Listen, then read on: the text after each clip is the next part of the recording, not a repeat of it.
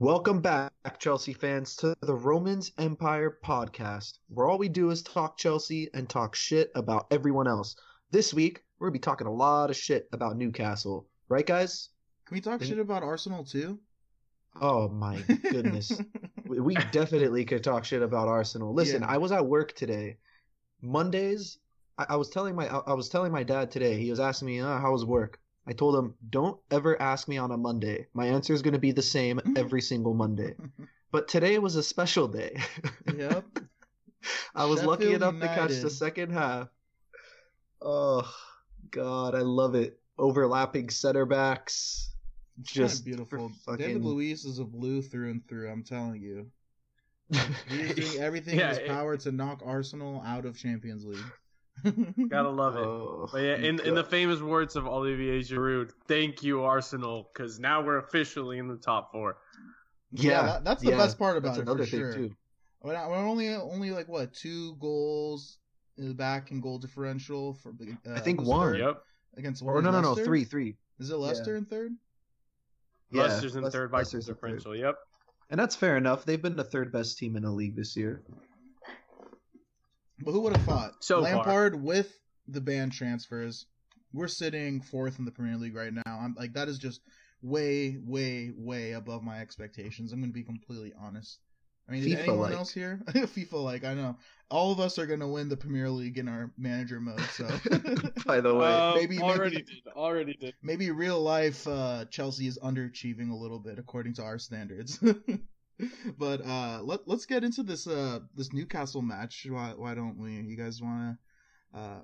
So let me start off by going over the starting 11.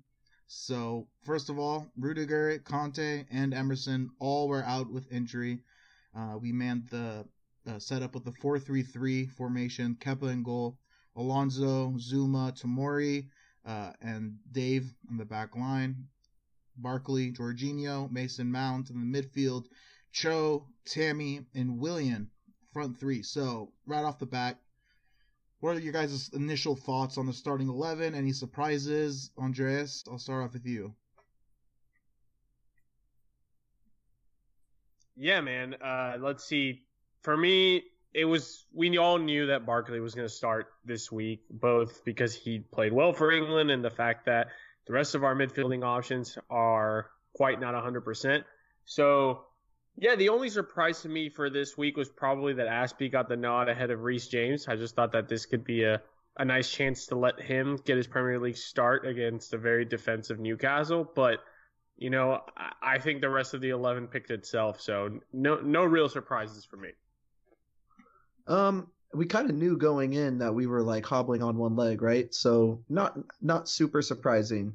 I didn't watch the game live. I know I'm a terrible person. My boy's at a game, but anyways, I thought it was interesting that we went 4-2-3-1, and played with a natural number 10. It was a 4-3-3 actually. So Up until the Pulisic when Pulisic stuff, came on, yeah. Yeah. Right. Until Pulisic came on, right. Yeah, but I actually like the way we looked with a 4-3-3 where we just have three incredibly dynamic wingers that can shift and switch positions constantly. Like that's a pain in the ass to defend if you're Newcastle. And I don't think it's I know we'll get into it later. I just don't think it's a coincidence that Pulisic came on and just absolutely lit the game on fire, because it seemed like the one thing we needed in this match was like another nifty winger that could just get in between the lines and just wreak havoc, and that's exactly what happened. It was great. And I kind of want to bounce off of what Andreas was talking about. I'm kind of skipping ahead a bit, but we had a question from at Chad P EDM. He says, "Hey guys, good win this week. Do you think that James will start getting more time this season, or do you think it's more likely next year will be his time? Dave has been fine, but I still think we could use him on the left and get RJ out there. Alonso gives me the heebie-jeebus." So, I know he said heebie-jeebies. Why'd you say it like that? I know he said heebie-jeebies, but I like heebie-jeebus better. But so, Andreas, I know you're the one. You were hoping that Reece James would get a run out this week, but what do you think? You think this is going to be the season where we're going to see a couple more matches with him playing, or are we going to have to wait until next year until he's fully unleashed? I think it's a matter of the fact he hasn't been healthy, right? So he has had zero chance to get the ball rolling. I fully expect him to start one of the next two matches because we do play Ajax midweek and then we have the Premier League match against Burnley. So I truly think that he's going to be a good rotation option. I'm not quite sure if he will outright bench Aspie just yet. That might take till next season. So I think he'll get a decent amount of games this season. I don't think we'll have to wait that long. Wow, who would have thought? Dave is actually a good footballer, huh? Isn't that crazy? I hope all of Twitter's listening to this podcast because Dave has actually been pretty decent as of late.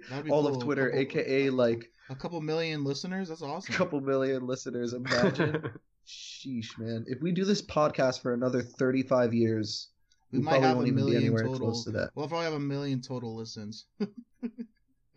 Barely an impact. Non-Pulisic like. Anyways. Wow. Nice. No, but on the real, I think I think Reece James is at a disadvantage compared to the other youngsters on the squad because I think he's in that position where he has someone that's established as Dave. I mean, Dave has been in and around our team for what, the better part of almost it. How long has he been at Chelsea? Is this 8 years now? Since 20. He came to your Hazard after the Champions League. Yeah. So I mean, like that's the best £7 million we've ever spent. But besides that, you know, this is a guy that's very well established in the squad, and it's a position where we never really have an issue with injuries because Dave is just he's very durable like that. So it's going to be hard for Reece James to get in, especially in the big matches. Whereas, you know, at the center back position, we got two key injuries. So I mean, immediately you get Tomori got an opportunity early on in the season, grabbed it by the horns, and now, you know, Zuma didn't start the season too shaky, and now we're seeing him get playing time and actually play pretty well as of late. He hasn't really put a foot wrong lately. So, I mean, we're starting to see these little, I don't want to say rivalries, but just competitive people competing for spots, basically.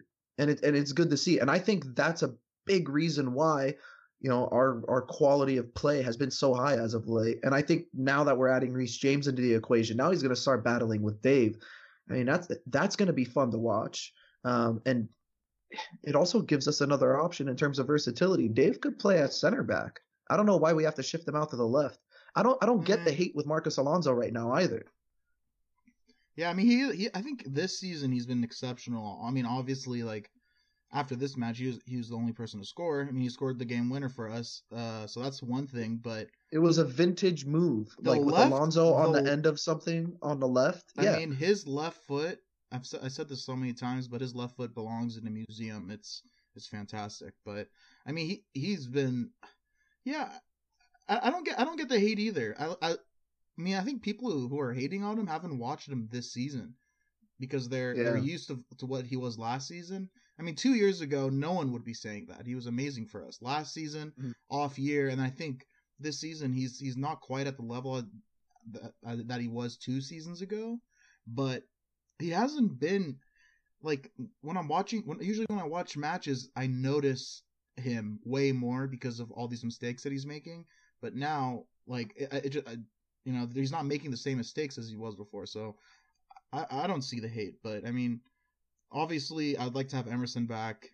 He was really good before the injury trouble. But again, I'm not worried having Marcos Alonso out there week after week. Honestly, at this point. Okay. Serious question. I mean, since we're on the topic of Alonso anyways, I know we kind of veered away from Reece James, but to be fair, we haven't really seen much of him. So the question was about him as well. So yeah. The Hebus-Jeebus. The Hebus-Jeebus. So when it comes down to Marcos Alonso, when Emerson comes back, do you just throw Emerson back into starting 11? Because I don't. I keep playing Alonso. I mean, he's in form.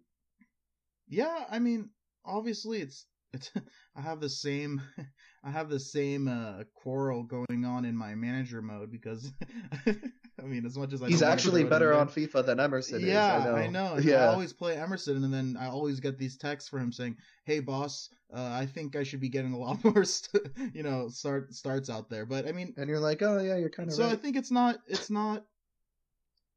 like, you know, Emerson every week. It's going to be something that's going to be, you know, Frank's going to have to switch off. Obviously, when we're going to have a lot more midweek matches, they're going to have to each play a match a week, you know? I mean, switch off. So Well, there's enough matches to go around, but I'm exactly. talking about if there's one thing we know about Marcus Alonso from being Chelsea fans and from watching him for the last 3+ years, it's that when this guy goes on a hot streak, you keep playing him until you run him to the ground. I think Definitely. You got to milk the hell out of his form because when he gets hot, I mean, he's arguably one of our hottest players. When this guy heats up, he'll go on a run of 3 or 4 matches where he'll contribute to like a goal every other match. Like he'll just be insane. He'll play out of his skin. You know what? Let's hold off on Marcus Alonso for now. We'll get into him. Back into him. But I just wanted to go to another quick question really quickly before, or not really a question, but shout out from Ron to the Chelsea FC media team for the awesome story that they did for the game. The crossword puzzle with nicknames for everyone as the starting lineup.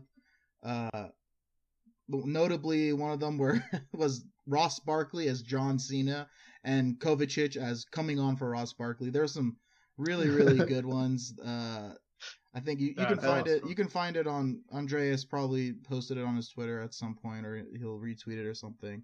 Right? I don't want to put you on the spot. I'm working real hard for Kovacic just to change the hashtag Kova Crew. So hopefully by next time they do a crossword puzzle, we can get that going. Everyone tweet to the Chelsea Twitter page to see if we can get that on for the next time. Everybody tweet to Josh Hart, man. How many more tweets do we have to put out? We're going to get him eventually because it's every week. He has to have seen it at least once. And I don't think there's other people doing this, like requesting to get on the podcast this way. But for Josh Hart specifically. Exactly. Yeah. One of these days. Yeah. Well, so let's get into the bad. There isn't too much bad to be going around this match, but which is a good thing. So we can just keep this part short. Zach, I know you didn't watch the match, but what was the bad of it? To be honest, I didn't. I watched it yesterday in its entirety, so obviously I didn't see it live. But to be honest with you, I didn't really see anything that was too bad. I think the worst thing I saw. I mean, okay, I know we were kissing Alonso's ass, but Saint Maximin, by the way, who is a hell of a player. Like, I know he has like this whole ego issue and he wears like Gucci headbands at training and shit, but I mean, he looks like quite a player. But he had Alonso. It was right next to the shed on the far corner, and he sat him down on his ass. Like he did like a quick little jink move. It was about like I would say around the 80th minute, and literally sat Marcus Alonso down on all fours. It was insane. It got me to even go like, ooh, it was like a really dirty crossover in NBA. But other than that, I mean, what was really bad about this game? I mean, the fact that Conte was missing didn't really hurt us too much. I think the way Newcastle, I think Steve Bruce really fucked this one up because the fact that we didn't have Conte really gave him the opportunity to get at us and maybe nick a goal and possibly walk away with a result, but he didn't. And he kept playing this. God, it was so bland. It was just so boring to watch Newcastle. Like, the only good player out there was Saint Maximin. Other than that, I don't think there was any bad on Chelsea's part. I think the bad was just watching Newcastle play. Harsh. Andreas, what about you? Well, if I'm given the choice, I'm always going to talk about Barkley, but yeah, he wasn't too bad anyway. I think if you want to nitpick, Mount didn't have the greatest game, but I mean, he kind of thrives in pressuring teams that are trying to possess out the back and that sort of thing, and Newcastle wasn't doing much with the ball to begin with. So I just thought that he was kind of a ghost in the side. But that's interesting. People have off games. That's interesting because we talked about, Pulisic's impact when he came in at the 10 and the fact that Mount really didn't have too big of an impact on this game. Maybe this is an option that we can have in the future when we know teams are going to be difficult to break down. Possibly bring on Pulisic to play he could get around a lot faster than Mount can. Maybe he's not as good of a footballer, but I think that just gives us a different option moving forward into the season, right? Is that something that's realistic? Because we know Mount and Pulisic are both young, and I think Pulisic's a bit naive in the press. Mainly because he's been playing with one of the best pressing teams in Europe for the last God knows how long. So maybe we're starting to see how young and naive he actually is. But with Mount, I'm not saying he has an issue with this, but it could be a potential issue-ish, I guess. But something that he can work on, something that he needs to work on. When teams sit back, how are we going to break them down? How could we be patient for 90 minutes and wait for that one opportunity? So in that case, Frank was really quick to make that change. He made the change immediately. We went 4-2-3-1, and we were immediately on the front foot. I think Pulisic, okay, he had the build up for Cho's goal, right? He played that ball, or for Alonso's goal. He played the ball into Cho. He attracted 3 defenders, laid it off to Cho. Cho set up Alonso. That was one. He had another one where he probably could have tapped it in the back of the net, but he decided to square it to Tammy. And then he had another one where he was like right in front of goal, and just Dubravka made, like, the announcer made it sound like it was like a worldy save, but really there was no way Dubravka just closed down the space too fast for Pulisic to even, have a chance.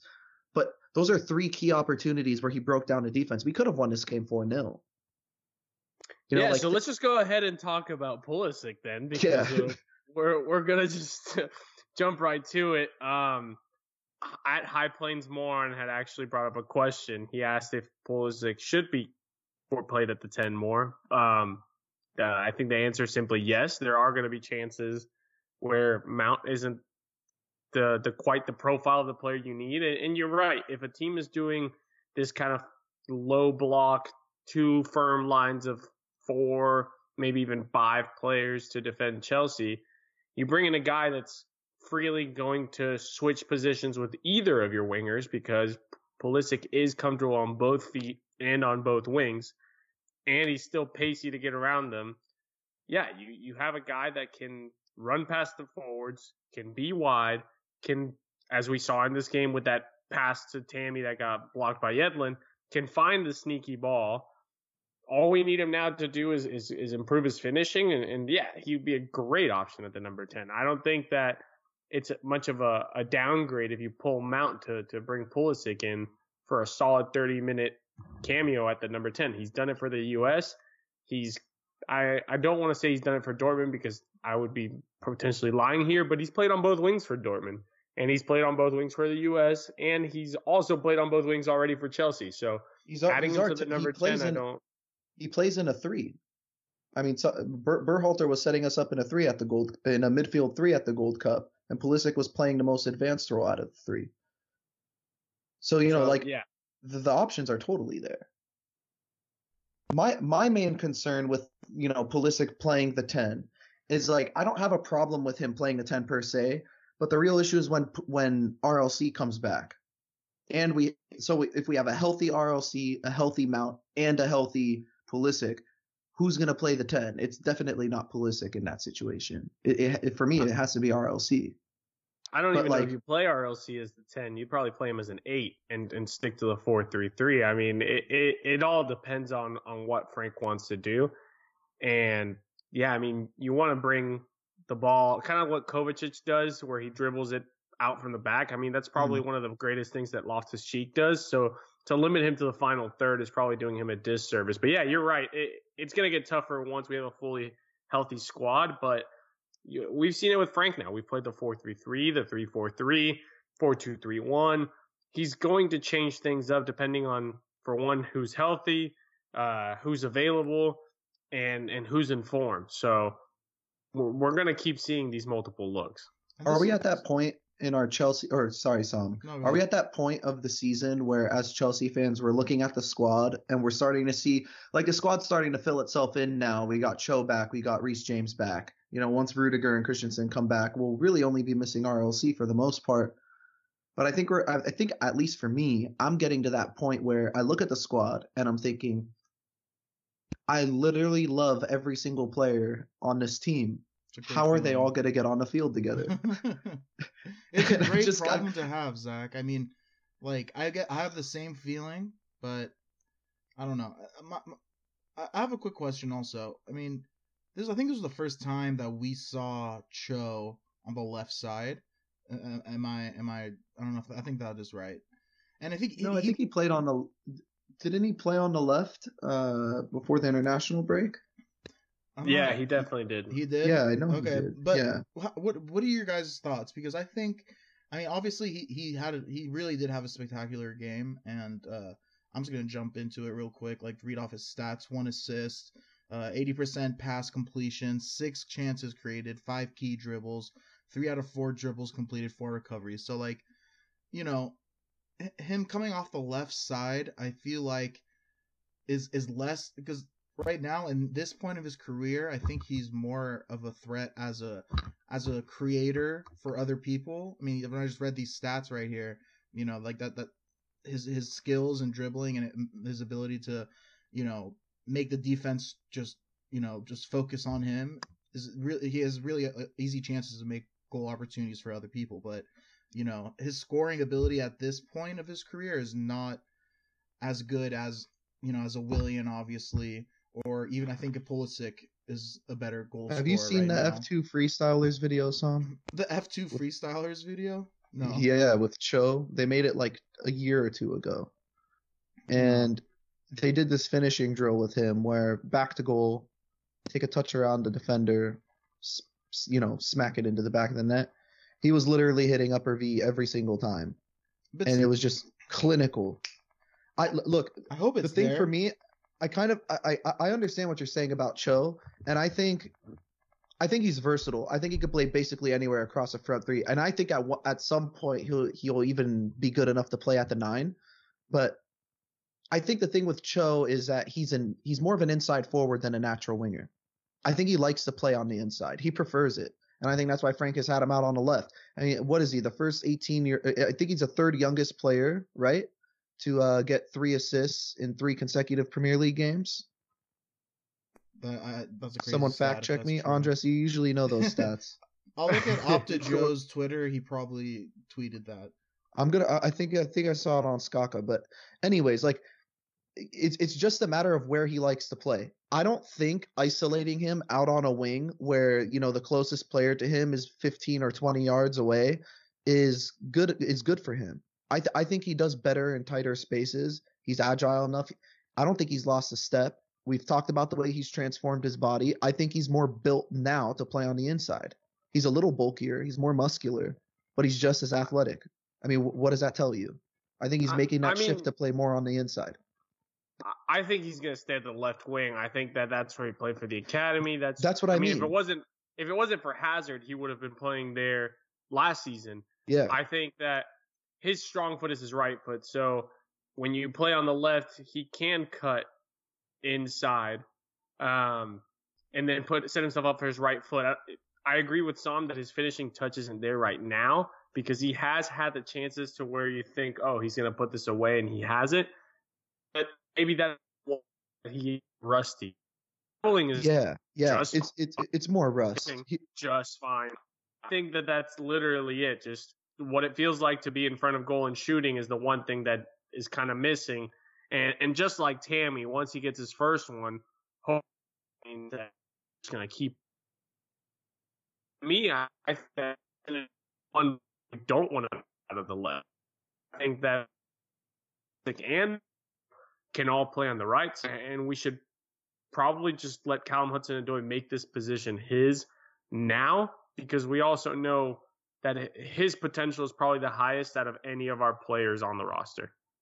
So I found a stat, and it's actually Callum Hudson-Odoi is the 2nd youngest player in Premier League history to assist in 3 consecutive Premier League games. 18 years, 346 days. Can I guess who the youngest one is? Yeah. Is it Michael Owen? It is Michael Owen. Nice. I looked up the tweet too, I have to admit. Nice. So I was very impressed. You were impressed, right? I think, Andres, there's some truth to what you're saying with, you know, like he has to make this position his own. Frank's not a dumbass. He knows that if any of these guys are going to make it, it's probably him. You know, granted that he stays injury free from here on out. And I think it's a matter of, okay, where do you want to play? And we'll give you this whole season. Just you'll have 38 games or whatever. to make that position yours. Here's Yeah. your chance. You know, I do agree with you guys, and that's like the exact point I was trying to get to when I asked this question. Like, what is more important, focusing on right now and playing him in his strongest position, or playing him in a position where he can build on those skills and, you know, the things that we envision him to be one day? And I think that you guys are right. Like, putting him in the position right now to develop that and get comfortable playing on the left side and playing more inside as well, being able to cut in on that right and be able to score, you know, create scoring opportunities for himself at a young age is really invaluable for sure.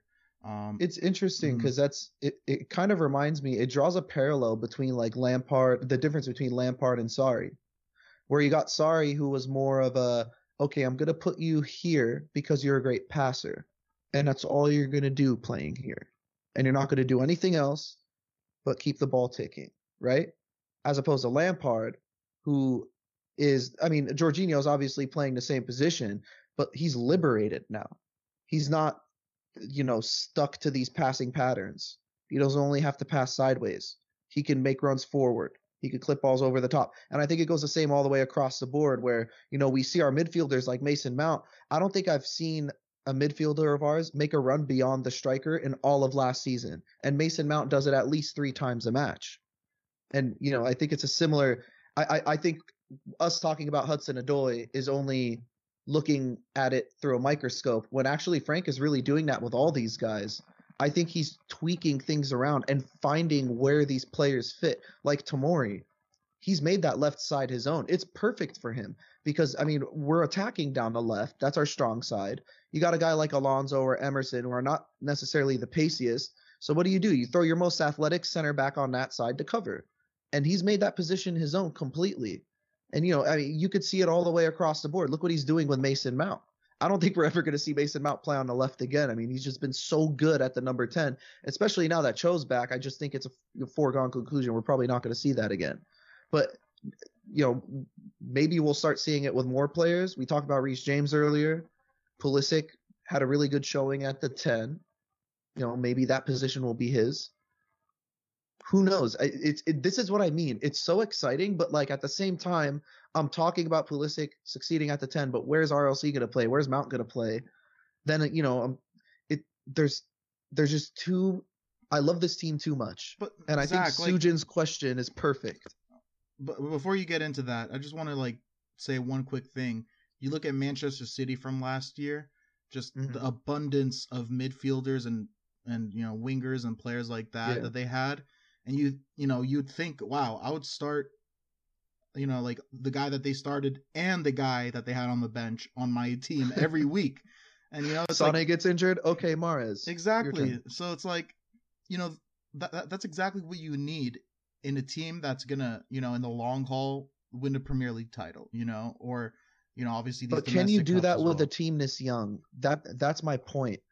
Are we doing these kids an injustice? Like if this team stays if this same roster stays intact for anything longer than a year and a half or 2 years, and Pulisic and Reece James and, you know, possibly even Guehi at that point, Conor Gallagher, if he comes back from loan, is going to be incredible. Still got Ampadu. Like, those guys are still not even going to be able to find game time. Are we doing them a disservice at that point? You know what I mean? At that point, you sell them, right? Like, if they're going to be complaining about him, they're gone. But Reece James in the next couple of the years will be the starting right back. Oh, for sure. For sure. Striker, we already have Abraham starting. You have Cho on the left. Let's say Pulisic on the right. In 2-3 years' time, Jorginho's no longer a spring chicken. So your midfield might be Conte, Loftus-Cheek, and Mount in a 4-2-3-1 instead of a 4-3-3.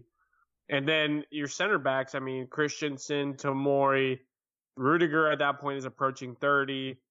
Kovacic. I mean, yeah, Kovacic at this point is probably going to fight with share time with the other guys in that midfield pivot. So if it gets to the point where you're doing them a disservice, those guys will speak up and they'll ask to be sold. And there's going to be people who are going to want young British talent or British players in their prime, especially in the Premier League. So either way, it's a win-win, whether they succeed here or we sell them for a shit ton of money.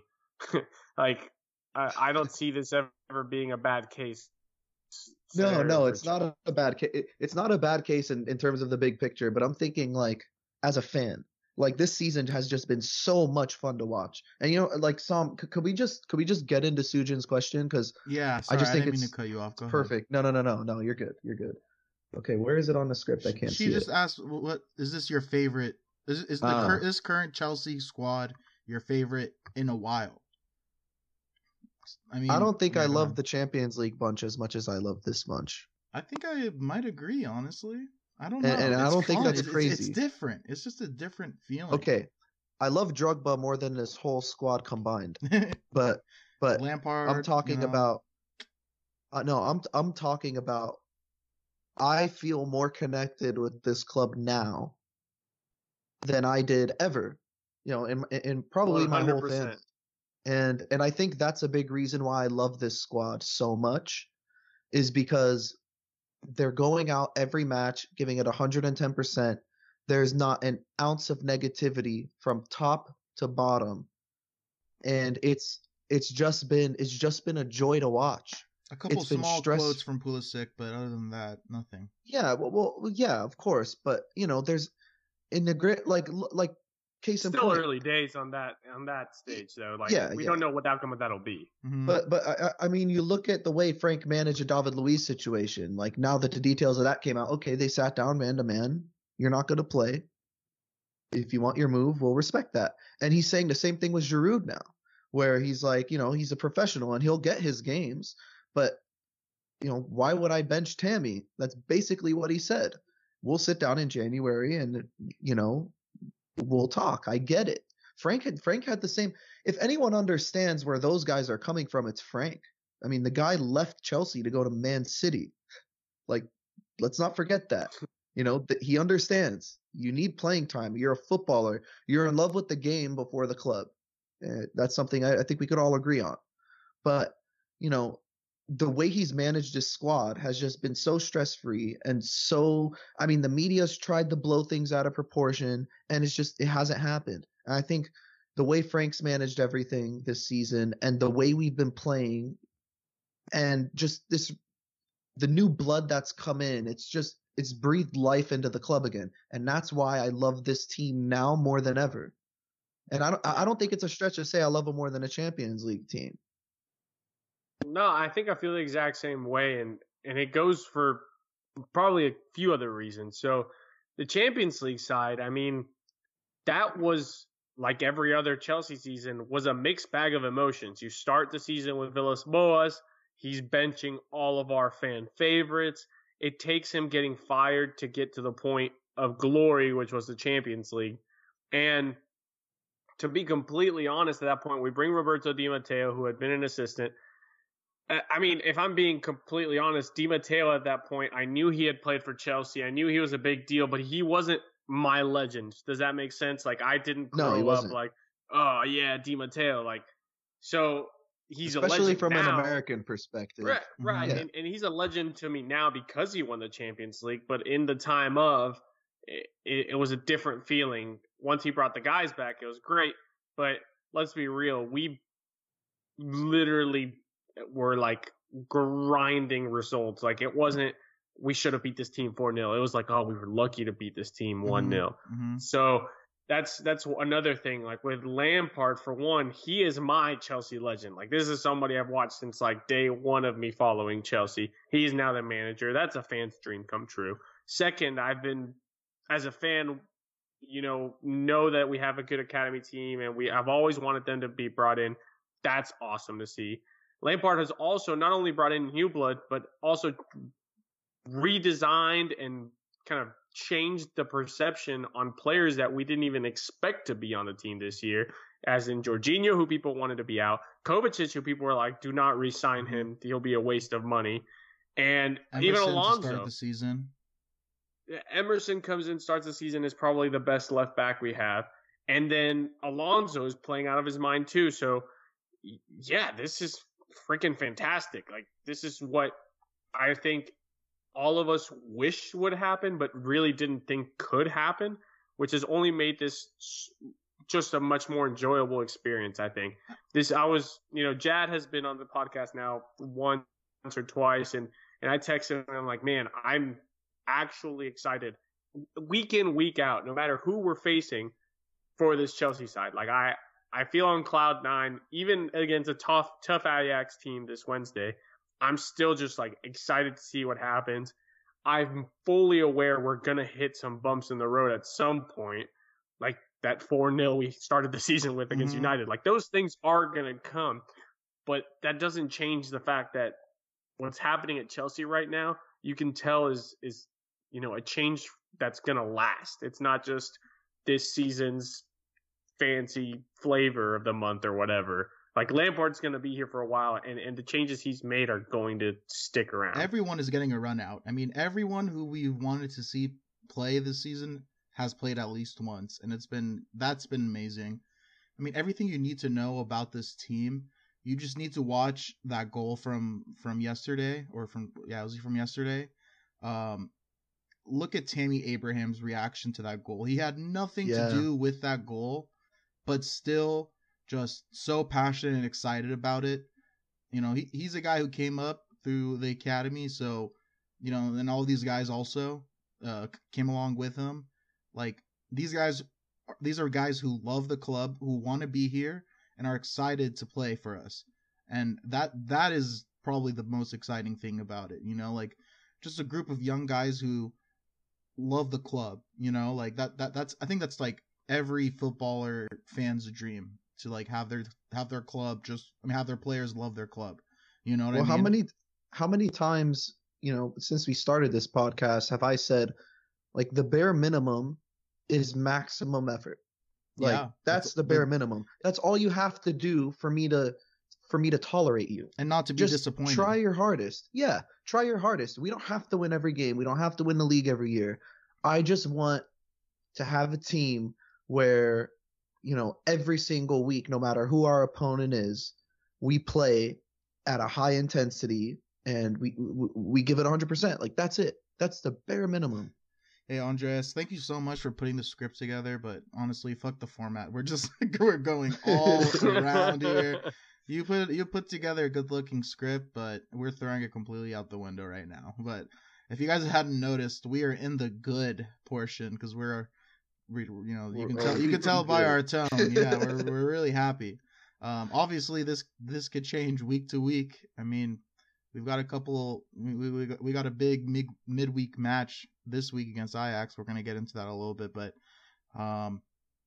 let's just go around. We talked about Cho, Kurt Zouma.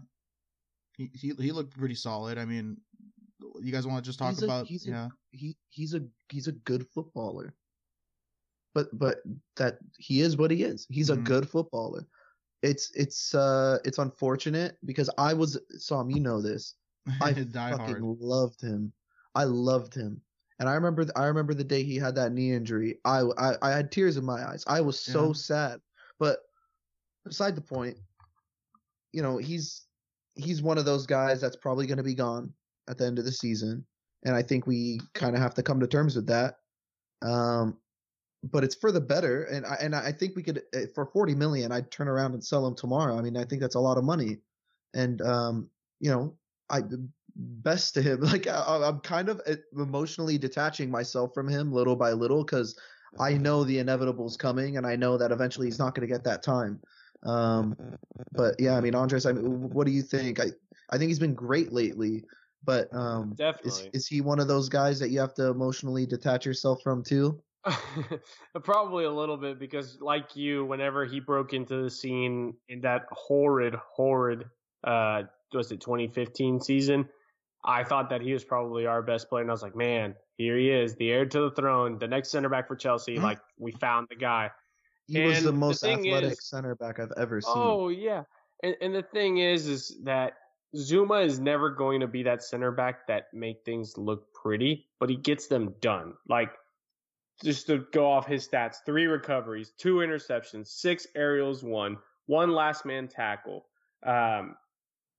only 2 fouls, 3 clearances, and he had 3 accurate long balls, which is a part of his game that we never really talk about. So the guy is playing really well, and again, Rudiger's injured, Christensen's injured. he's kind of taken this role of Tomori as the younger guy.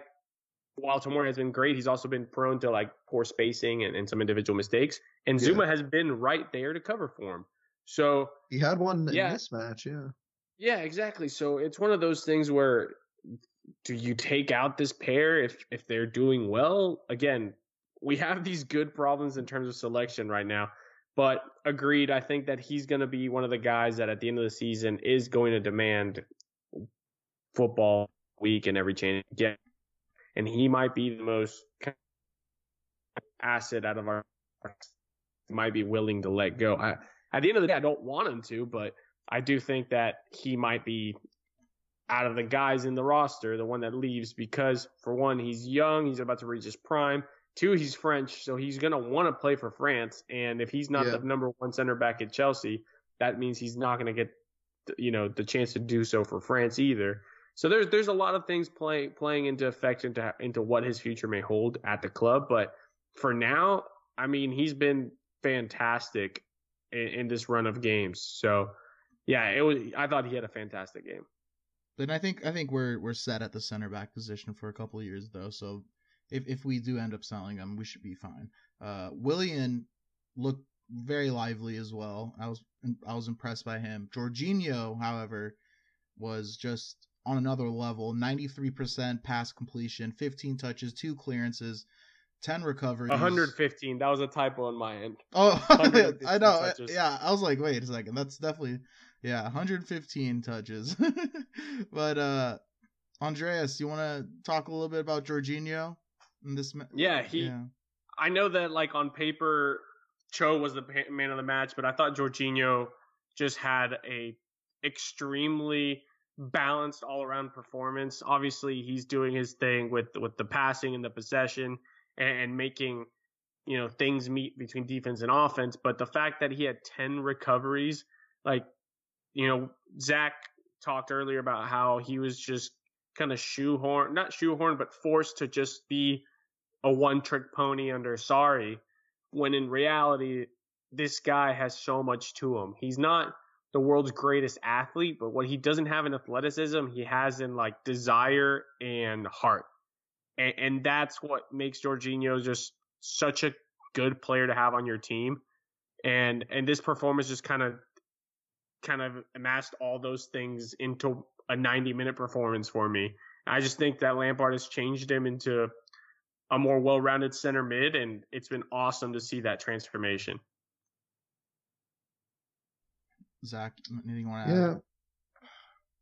Yeah. No, I mean, beyond what we say about him week after week. Yeah, pretty much. I mean, didn't he have the game last season where he broke the record for most passes in a Premier League match? Wasn't that against Newcastle? Yeah, I think it was against Newcastle. Wasn't that the very first game of the season? He probably broke it a bunch of times. I think one of the first 3 times, but yeah. Yeah, it was one of the first. He broke it like right after. Again, I remember. No, look, I mean, I've always been a fan of Jorginho's, so I'm any praise you want to throw his way, I'm going to agree with. But I think the big thing that sticks out to me here is the 10 recoveries, right? So he's not just sitting behind the ball and orchestrating the attacking part of the game. He's also putting in the hard yards, and he also puts a challenge in too. Like, I don't want to say he has a mean streak, but he has a little bit of nastiness about him when he does. Like, he makes some naughty challenges every now and then. Like, he gets. I mean, we can't forget he's Brazilian, right? They Brazilian have that in and them. Italian. Willian does that too.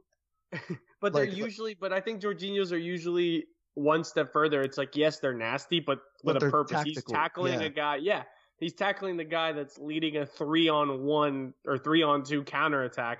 And yeah, he clipped his ankle on purpose, and it's a bad tackle, but it prevents us from getting hit on the counter. So, I think there's a give and take there. They may come off dirty, and opponents may hate it, but for us, it's a yellow card for Jorginho. Like, eventually he'll sit out one game, no problem. We'll throw in Kovacic or Conte or RLC for 190 minutes, and then he'll be right back. Like, he's not going to get a red card. That's the point I'm trying to get at. Like, he knows he's fully in control when he makes those harsh tackles.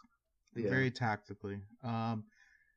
Let's really quickly, I think we can just finish this off, or just talking about the in-game subs. So Kovacic on basically at half, bringing in a calming presence to the midfield after replacing the hectic Barkley, who just, I mean, again, I'm off the Barkley bus. Just to make it obvious. You're trying to make it very obvious. The short bus, right? The short bus. And then I know that is that okay to say? Anyway, so Pulisic in coming in on the 61st minute. We've already talked about this. Him coming at the 10 role. What's his name? Dubravka saved his one shot. He also had yeah. That also reminded me he missed a sitter against Canada over the week, so he did. Rough stretch for him. Yedlin, another player who had an appearance that game, he stole his really fantastic assist with a sliding save. And yeah, I mean, is anything else you guys want to talk about those two guys? Obviously, Kovacru. That's what Andreas wants to say. Always. Otherwise, we can go into Ron's question, or do you guys want to? Actually, yeah. Let's wrap up talking about Marcos Alonso because we mentioned him earlier, but I kind of want to just finish this talking point because it is kind of strange. So obviously, he was late goal hero, 2 shots on target, 3 accurate long balls, a key pass. So Bobby Toddy asks, is Alonso actually bad? I think we already answered that question. No, he's not bad. Dylan Lee, though, asks, I think a little bit better phrased question. He says, is Alonso, that's why I wanted to ask that one for a second. Is Alonso in good form, or do you think he has different responsibilities under Lampard? I think that is the right question, instead of asking if Alonso is actually bad. Bobby's definitely being sarcastic. I think so too. Yeah. I think so too. Zach, you wanna start off? What do you think? You think it's him in good form, or Frank Lampard's gone to him? No, I think he's good. He's never been a bad footballer. Like this is the overarching theme of today's podcast is Marcos Alonso was never actually a crap footballer. Is he a bad wing back? He's one of the best wing backs in the world if you play him at wing back. That's the thing. Yeah. No, I was really worried about him stepping in and playing left back, especially next to someone that's inexperienced like Tomori, and especially when Conte's not playing the 6. It's almost like it's a triple whammy, right? Mm. And logic would tell you we're going to get rinsed on the left-hand side, but what we're actually seeing is a good footballer adapting the way he plays to accommodate this playing style. In a way, he's basically a wing back in the attacking sense. He gets forward still. There are no I don't think Frank has given him any limitations on the way he's allowed to move in the attacking third. Defensively, I think he's been more disciplined. I think he's well aware that he is one of the guys that the team's going to turn to when the going gets tough. He's one of the experienced players. He's the one that's been there and has won trophies and has played at a high level for, the last 3+ years. So I think there's an element of that where, I'm a veteran guy. I'm going to step my game up and show these guys this is what it takes. You have to be willing to adapt. And when you get called upon, even if you're not playing a position that you're naturally suited to, you can still put in a job and at least be a stopgap. And to be fair to him, I think he's been a little more than a stopgap this year. I think, like I said earlier in the show, if it's up to me and Emerson's healthy tomorrow, I play Marcos Alonso. I mean, you got to play the guy that's in form. I'll take it a little bit differently. I don't think Alonso is a bad player by any means. I think he's just a player with limitations, right? He's not going to be your speedy outside back or your tricky Marcelo style outside back. Alonso is what Alonso is. He is average in terms of pace, but he knows where to be to receive a ball and put it in the back of the net. And that's probably one of his biggest strengths in his game overall. I don't know. Actually, no, I do know. So he is playing under different responsibilities under Lampard. We've kind of talked about this before. Under Sarri, he was potentially told Sarri's tactics were very mechanical. You pass the ball here, you make the run here. Players are supposed to know where their teammates are at all times, not because of familiarity with that player, but familiarity with the system. So Alonso was caught in the wrong place often because he always had to make an overlapping run. I think under Lampard, he's given the freedom to kind of express himself a little bit more. So instead of seeing him always overlapping on the outside, sometimes you see him making the run inside and getting himself into the box, sort of like what he did this weekend. So I think Lampard has a little bit more trust in his players' instincts, and that plays to Alonso's strengths rather than, let's just have you storm up and down the sidelines and hope that eventually you get to play a ball and put in a perfect cross, which again, not Alonso's strengths. So yeah, I think that credit has to go to both Alonso and Lampard. For Lampard for acknowledging that what Alonso's strengths are, but also Alonso for putting in the work and becoming a better left back because he is a wing back by trait, not a natural left back. So I think it's a little bit of both. Good form, obviously, but he is playing differently with different instructions under Lampard.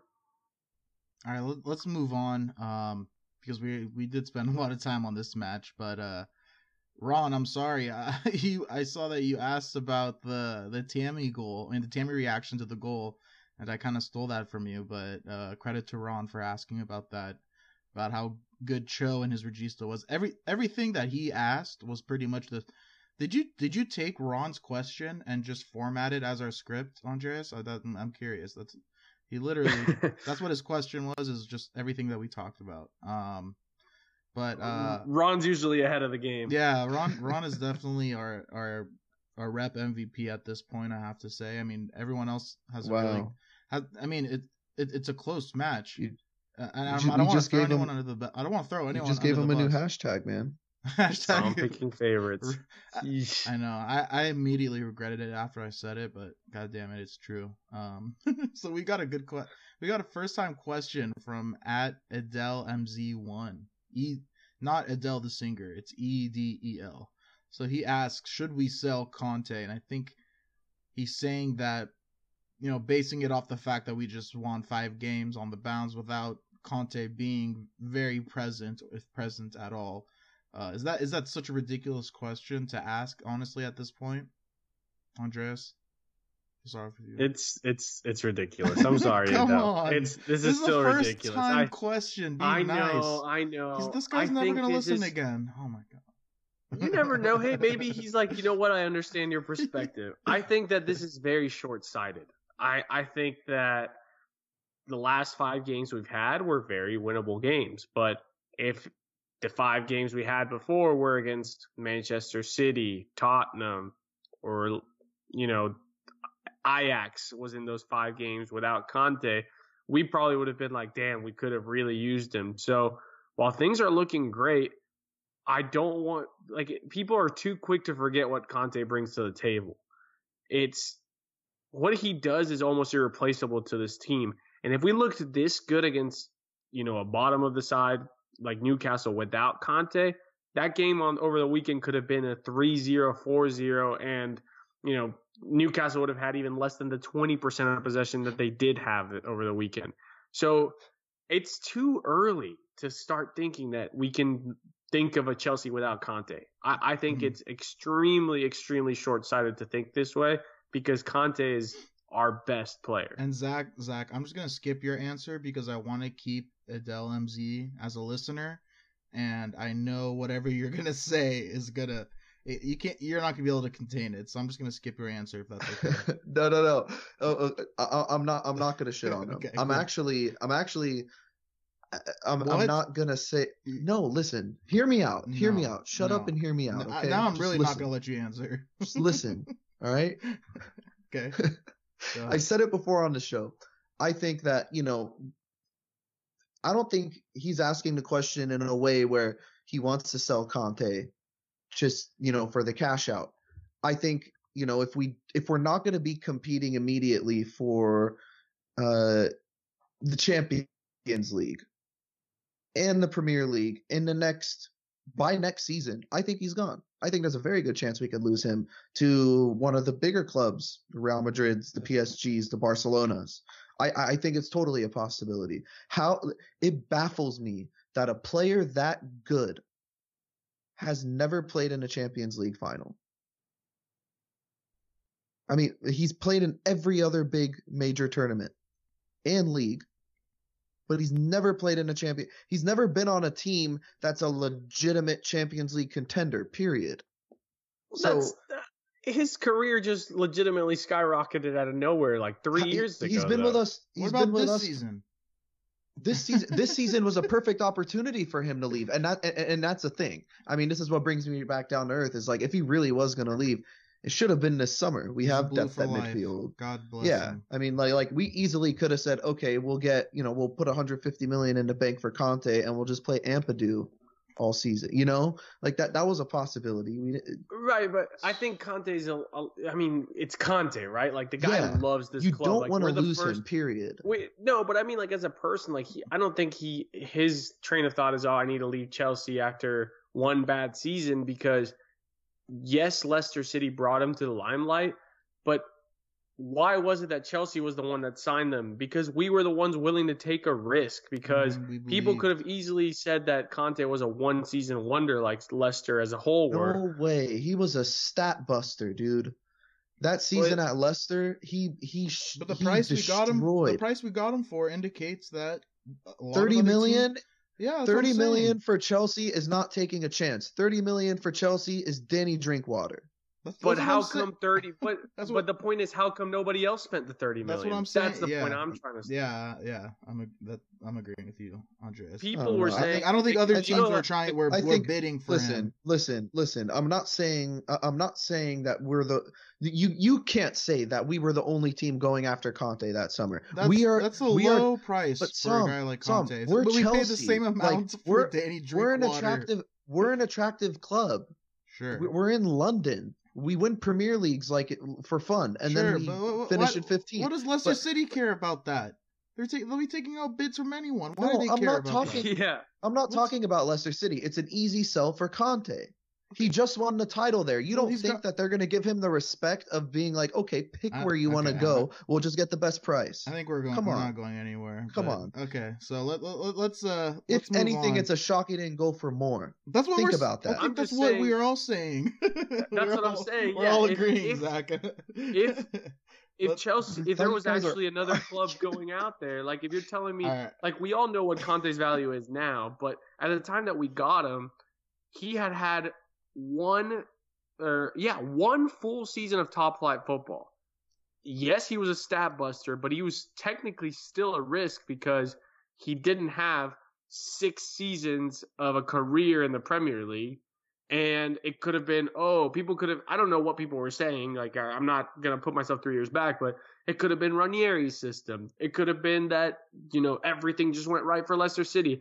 But yes, we underpaid for him, but if there was actually all these other big clubs during that moment going after him, Conte could have said, I'll go to Barcelona for 30 million, but I don't think that was there. And that's the point I think Sam and I are trying to drive home that yes, he was given the choice to choose, but at that point, Chelsea was still the best of the lot trying to go for him. I think people knew he was really good, but I don't think people knew he had potential to be arguably the best midfielder in the world. And to this point, people still don't say that he's the best player. They try to put him in a box of just a DM, and I think that's why, while you're saying that he should be playing in a Champions League final, I think that he's more than happy to be here at a club that appreciates him for everything that he is, not just for the fact that he can make 10 tackles a game. All right, let's move on because we're running a little long on time. Let's get into the midweek match. So we're going to be playing Ajax Champions League matchup at the Johan Cruyff Stadium in Amsterdam. So Ajax has been perfect so far to start off this Champions League campaign after having an amazing Champions League campaign last season as well. I believe their goal differential is 6-0 right now, right? So yeah. 6 goals scored, 0 allowed. So I mean they've been on point, and right now we're sitting second. I'm not looking at the table right now, but from what I remember, we're sitting second right now. And obviously they're in first. So then this match will determine who will be sitting on top of the table go after the first 3 matches. So this will be a fun match. Zach, you want to start off and kind of talk about this? What you expect to see? This is one of those games where I really wish we could have seen Loftus-Cheek play, because I would have loved to see him and Van de Beek go at it in the midfield. But no, I mean, I'm more excited to watch, like Andres was talking about it earlier. I don't really care what the score is. It's gonna be a fun game. Like, that's the first thought that comes into my mind. I'm not thinking, oh shit, we could drop points here. I'm thinking this is gonna be a blast. I mean, these are two of the most exciting young teams in world football. It's a FIFA nerd's dream, basically. Yeah, I'm excited, but I'm very scared, to be just totally honest. Ajax is completely undefeated this season. They have yet to lose a match. That's ridiculous. Their goal differential in the league is their league. Obviously, it's the Eredivisie. Is it the Eredivisie? Yeah. It's over 20 goals, goal differential. They are undefeated also in the Champions League, and we're playing at their stadium, which their home fans are a pretty big factor when you go play at Johan Cruyff. So I'm scared. I'm also very excited because I think we're going to get to – this is a true test of where we're at, comparing ourselves to another team that, prides itself in young, dynamic football, like both in terms of players and style. So it's going to be a good one. I think it'll be high-powered. I think that can we get a result? Yeah. Is it going to be easy? No. We're going to need to play a perfect game to get the 3 points. So, if the kids want to know what it feels like to rise to the occasion in a European match, I think doing it there is a perfect place. I mean, the atmosphere that the state, it's an event. When you have a match of that magnitude there, it's an event. It's an occasion, especially for the Ajax fans.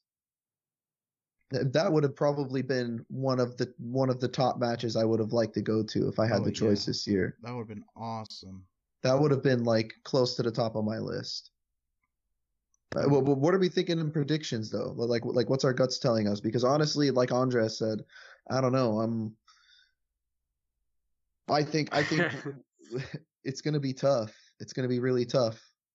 Yeah, I honestly not raising have no my percentages every 5 seconds. I don't know anything about. I really don't know what to think about in terms of scoreline, but I just have a feeling we were just talking about Hudson-Odoi and his psyche and what he needs to do for this team. I really think that he's going to score in this game. I don't know what it is. I think that he's going to announce himself to Europe. Yeah, he's been asking for the limelight. We know he wanted the number 10. He was close to going to Bayern. Like, I think this is it. Like, he's in form. He's back to fitness. I think he'll start in the left wing, and I think he will score at least a goal for us on Wednesday. Oh, so you're not going to give me a scoreline, huh? No, I'm avoiding that. You're going to have to be up for the first one, Zach, and then we got to base ours off yours. All right. 3-3. Wow. What? Yeah, 3-3. I love that. I think it's 3-3. That'll be That's what I'm saying. I think it's going to be fun. I just think it's going to be fun. I think there's going to be a shit ton of goals. Both teams are going to fuck up at the back. I have a feeling it's going to be one of those matches where and when you think about it, Ajax hasn't faced a team as good as Chelsea this year.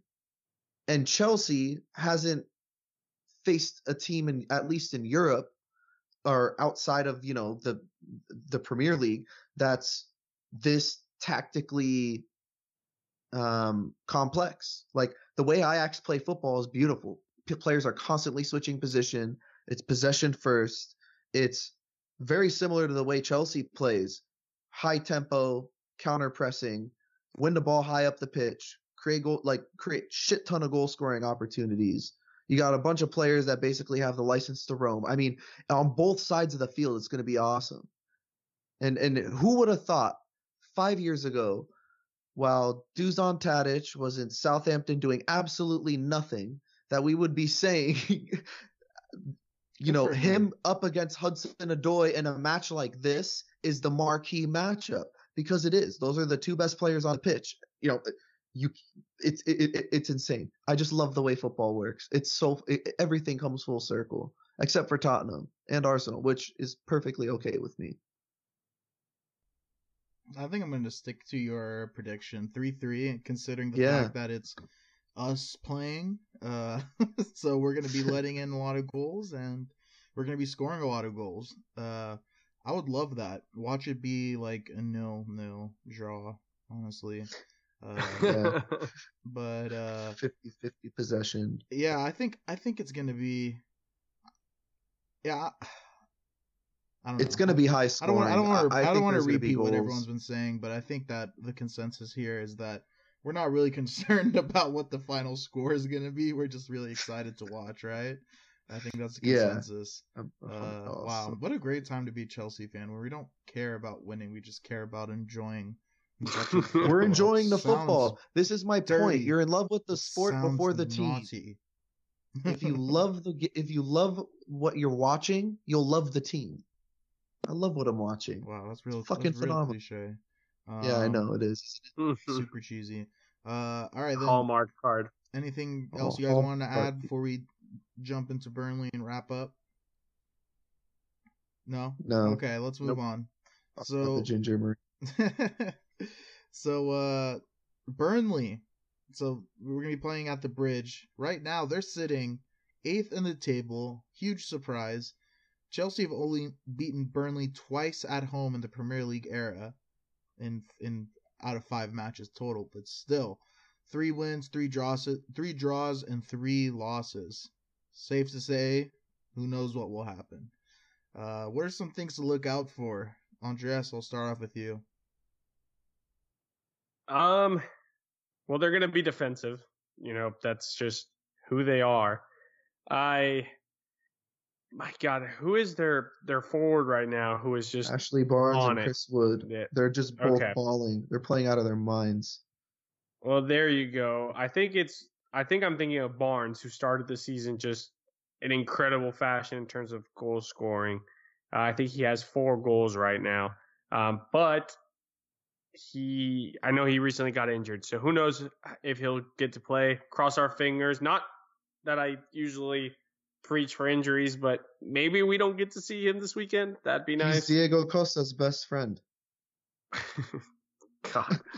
Trippier? Yeah. Did you see what he said about Trippier, by the way? He calls him Rooney. Makes him feel at home.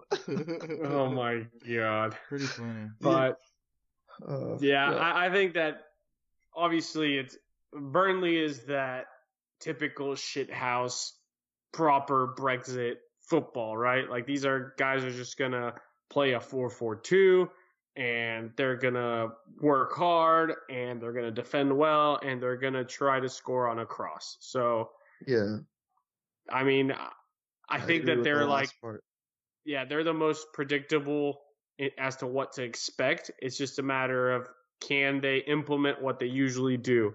And honestly, for me, I think that we'll still get the victory. I think this weekend showed that we can go up against a very defensive setup.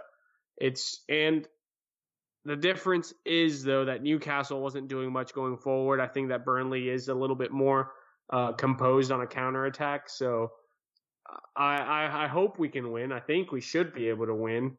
That's the thing, though. They're not as defensive as they used to be. They've conceded 11 goals in the league this year, so they're a little more open at the back, but maybe that's a consequence of them getting forward more, like you're saying. I would have loved to only conceded 11 goals this season. That would be awesome. No, but I mean for Burnley standards, I mean that's a team where, I mean, if they get anybody in the big if they get anybody outside of the big 6, the likelihood of them scoring more than 1 goal on them is very low. But anyways, I mean, Andres, sorry, I cut you off. No, you're good. I think that I'll go ahead and just drop my prediction. I think that we will take care of business and win that match 3-1. Wow. Wow. I'm gonna go 1-0. Keep it conservative this match. You know, I said that the midweek match was going to be a lot of fun, and our squad's really thin right now, guys. I mean, I think this is actually like a very good test for us, mentally and physically, because it's shithouse Burnley, like Andres said. I'm gonna go. I have to predict the Chelsea win, right? So then I'll go 2-1, but I won't be surprised if it's a 1-1. I know.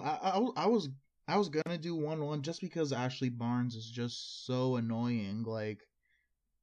He's always such a fucking piece of shit, isn't he? Like, that's the best way to describe him. Yeah, like if he's on your team, you love him. It's like the same thing you said about Jorginho. Yeah. Like, he does the stuff that if he's against, if he's against you, you hate him, but if he's on your team, you love that kind of stuff. But he really is. I mean, I respect him as a player, but he is a piece of shit. I don't. Sure. He's a piece of shit. He should. I mean, as far as my memory serves me, I don't think I've seen a match where he's played against Chelsea and hasn't deserved a red card. Hashtag respect. Yeah, fuck respect. All right. Fuck that guy. I think that was it. That wraps it up for today, huh? Yeah. Good episode, guys. I don't think so. I mean, Andres, do you have anything you want to add? We have 2 more Chelsea matches this week. I mean, I'm That's just nice. a happy camper, man. Yeah. And how about the Astros in the World Series? Oh, yeah. World Series bound. Jose Altuve. If you're from New York, suck it. That 5'5", quote-unquote second grader went yard against Aroldis Chapman. It's all about the heart, baby. Show some respect. You classless Yankees. fans. Yeah, World Series bound, baby. How dare you chant "fuck Altuve"? Honestly, Yankee fans are a different breed. I mean, I know I'm a Dodgers fan and we have a bad rep, but at least we're not Yankee fans. That's all I can say. Facts. Zach, baseball, huh? Yeah, I love baseball. So, for whoever's listening or still listening, make sure you follow us on Twitter at Romans Empire Pod. You could also email us, romansempirepod@gmail.com. We're also on Twitter, same as our Twitter handle at Romans Empire Pod. It was a good episode, guys. Always a pleasure to talk to you, and hopefully next time we talk, we'll have 2 more wins under our belt. How does that sound? Okay. Yeah, that sounds great. Sure, it sounds great. Yeah. I thought you were asking the listeners. All right. Sorry. So fuck both of you and keep the blue flag flying high.